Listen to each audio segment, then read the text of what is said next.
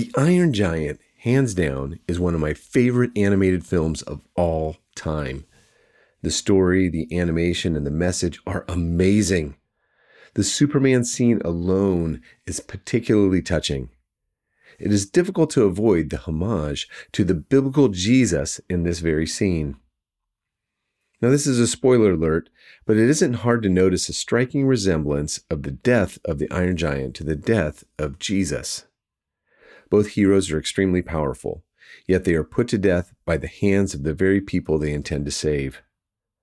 Both could have easily escaped or even crushed their tormentors, but they chose to sacrifice their lives for the greater good. This shows how universal and significant Jesus' story is after over 2,000 years. While the giant is merely a reflection of Jesus, this film does show the standard his story set for the one true Savior of the world. This is Russ Matthews with God in 60 Seconds. Reach out to us at Third Space to talk about Jesus and his story.